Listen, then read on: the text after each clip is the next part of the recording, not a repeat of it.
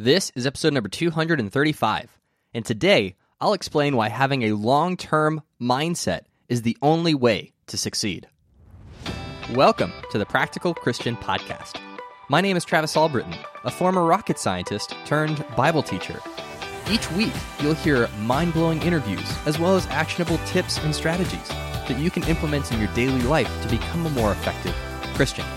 Thanks for spending some time with me today. Now let's jump into your daily dose of practical Christian training. So we've been talking about starting a blog, podcast, YouTube channel, or ministry over the last couple of weeks, and I know what you're thinking. You want it to succeed right out of the gate. You want to start creating content, immediately find a large group of people that are excited about what you're creating and share it with every single person that they know. And I know that because that's how I felt when I was first getting started. I wanted validation. I wanted to know beyond the shadow of a doubt that what I was doing was working and that I should keep doing it. And so when I first got started, I was looking for that, sudden, rise and ascension into success. That's what I wanted. That's what I was looking for. But looking back and seeing the highs and the lows of the last couple of years of trying to figure this thing out, I actually don't think that's the right way to do it. Like, if I could give myself advice when I first started, it would be the opposite. It's not actually great to succeed right out of the gate. It's actually not in your best interest. And I want to look at a few stories in the Bible to help illustrate this point. And it comes down to what is truly important. You see, in the book of Genesis, God calls Abraham, and tells him that he's going to become a great nation, even with a wife that can't have any children, that can't get pregnant. And God is going to bless all the other nations through Abraham. But it's not until 25 years after God makes Abraham this promise that Isaac is born. Imagine your parents coming home and saying, "Jimmy, you've been doing great in school. We're going to get you a new car." And it takes 25 years for them to buy you the new car. How would you feel? Probably a little frustrated. Another story. Also in the book of Genesis, Joseph is sold into slavery by his brothers as a teenager, falsely imprisoned, and left to suffer without any inkling that he would become Pharaoh's right-hand man around the time he turned 30. So Joseph spent half of his life in slavery and in prison. Not that he did anything wrong, that's just where he ended up.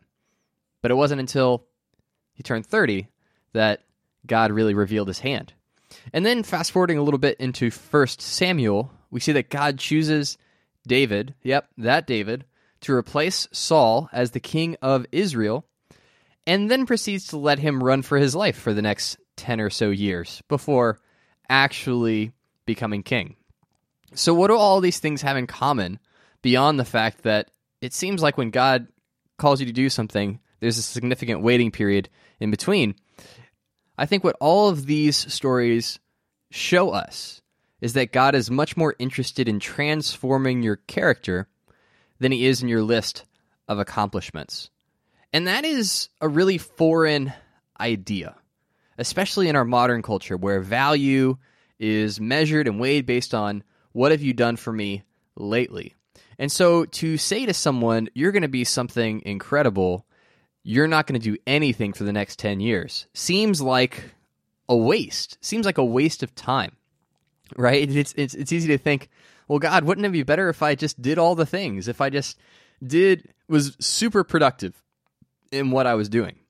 But what God wants more than anything, even more than a list of worthy accomplishments, is to be in a rock-solid, intimate relationship with you, to gradually transform you into Jesus, and to be able to walk with you every single day of your life until you get to heaven, and then walk with you every day of your existence after that. That's what God truly wants. Does he want to use you to make an impact? Yes. Does he want you to put yourself out there, to take leaps of faith? Yes.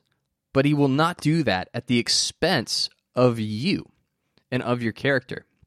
And so just keep that in mind, right? As you're starting out, it's going to be easy to get frustrated, to wonder why things aren't moving forward, why things aren't progressing, and why you aren't making the impact that you think that you should be making, or you think that you're worthy of making, right? Whatever it is, however you framed it in your mind, it's easy to get frustrated. And that's why it's so important to, number one, remember this important concept that your value to God is not tied in any way, shape, or form to the things that you do, right? I think Justin made a really good point about that in our interview on Monday. And that it's so important to love what you do. It is so important to truly love what it is that you are doing. I remember when I first started my online ministry, I drastically underestimated how long it would take me to get to where I am now. And if I'm honest, I'm still just getting started, right? Just because I'm a couple steps ahead does not mean that I'm anywhere close to where I want to be or hope to be in the future. And so it does take a long time. But when your goal is just to use your gifts to help others and to honor God with the way that you live your life, then you don't have to be in as much of a hurry, right? You don't have to be in a win-now mindset. And when you have that long-term mindset, when you have that long-term perspective, you'll be more likely to succeed and become more like Jesus in the process. Well, that is it for today. If you like what you heard, make sure to leave a review in Apple Podcasts and then join the Facebook group to connect with the rest of the podcast squad, the rest of the awesome Practical Christian Podcast community. I want to give a special thanks to all of my patrons who help keep this podcast ad-free. And if this podcast has made an impact in your life, please pass it along to a friend. Every day is an opportunity to grow closer to God and make a positive impact on the people around you. Take action with what you've learned and help make the world a little more like heaven. Thanks for listening, and I'll talk to you soon.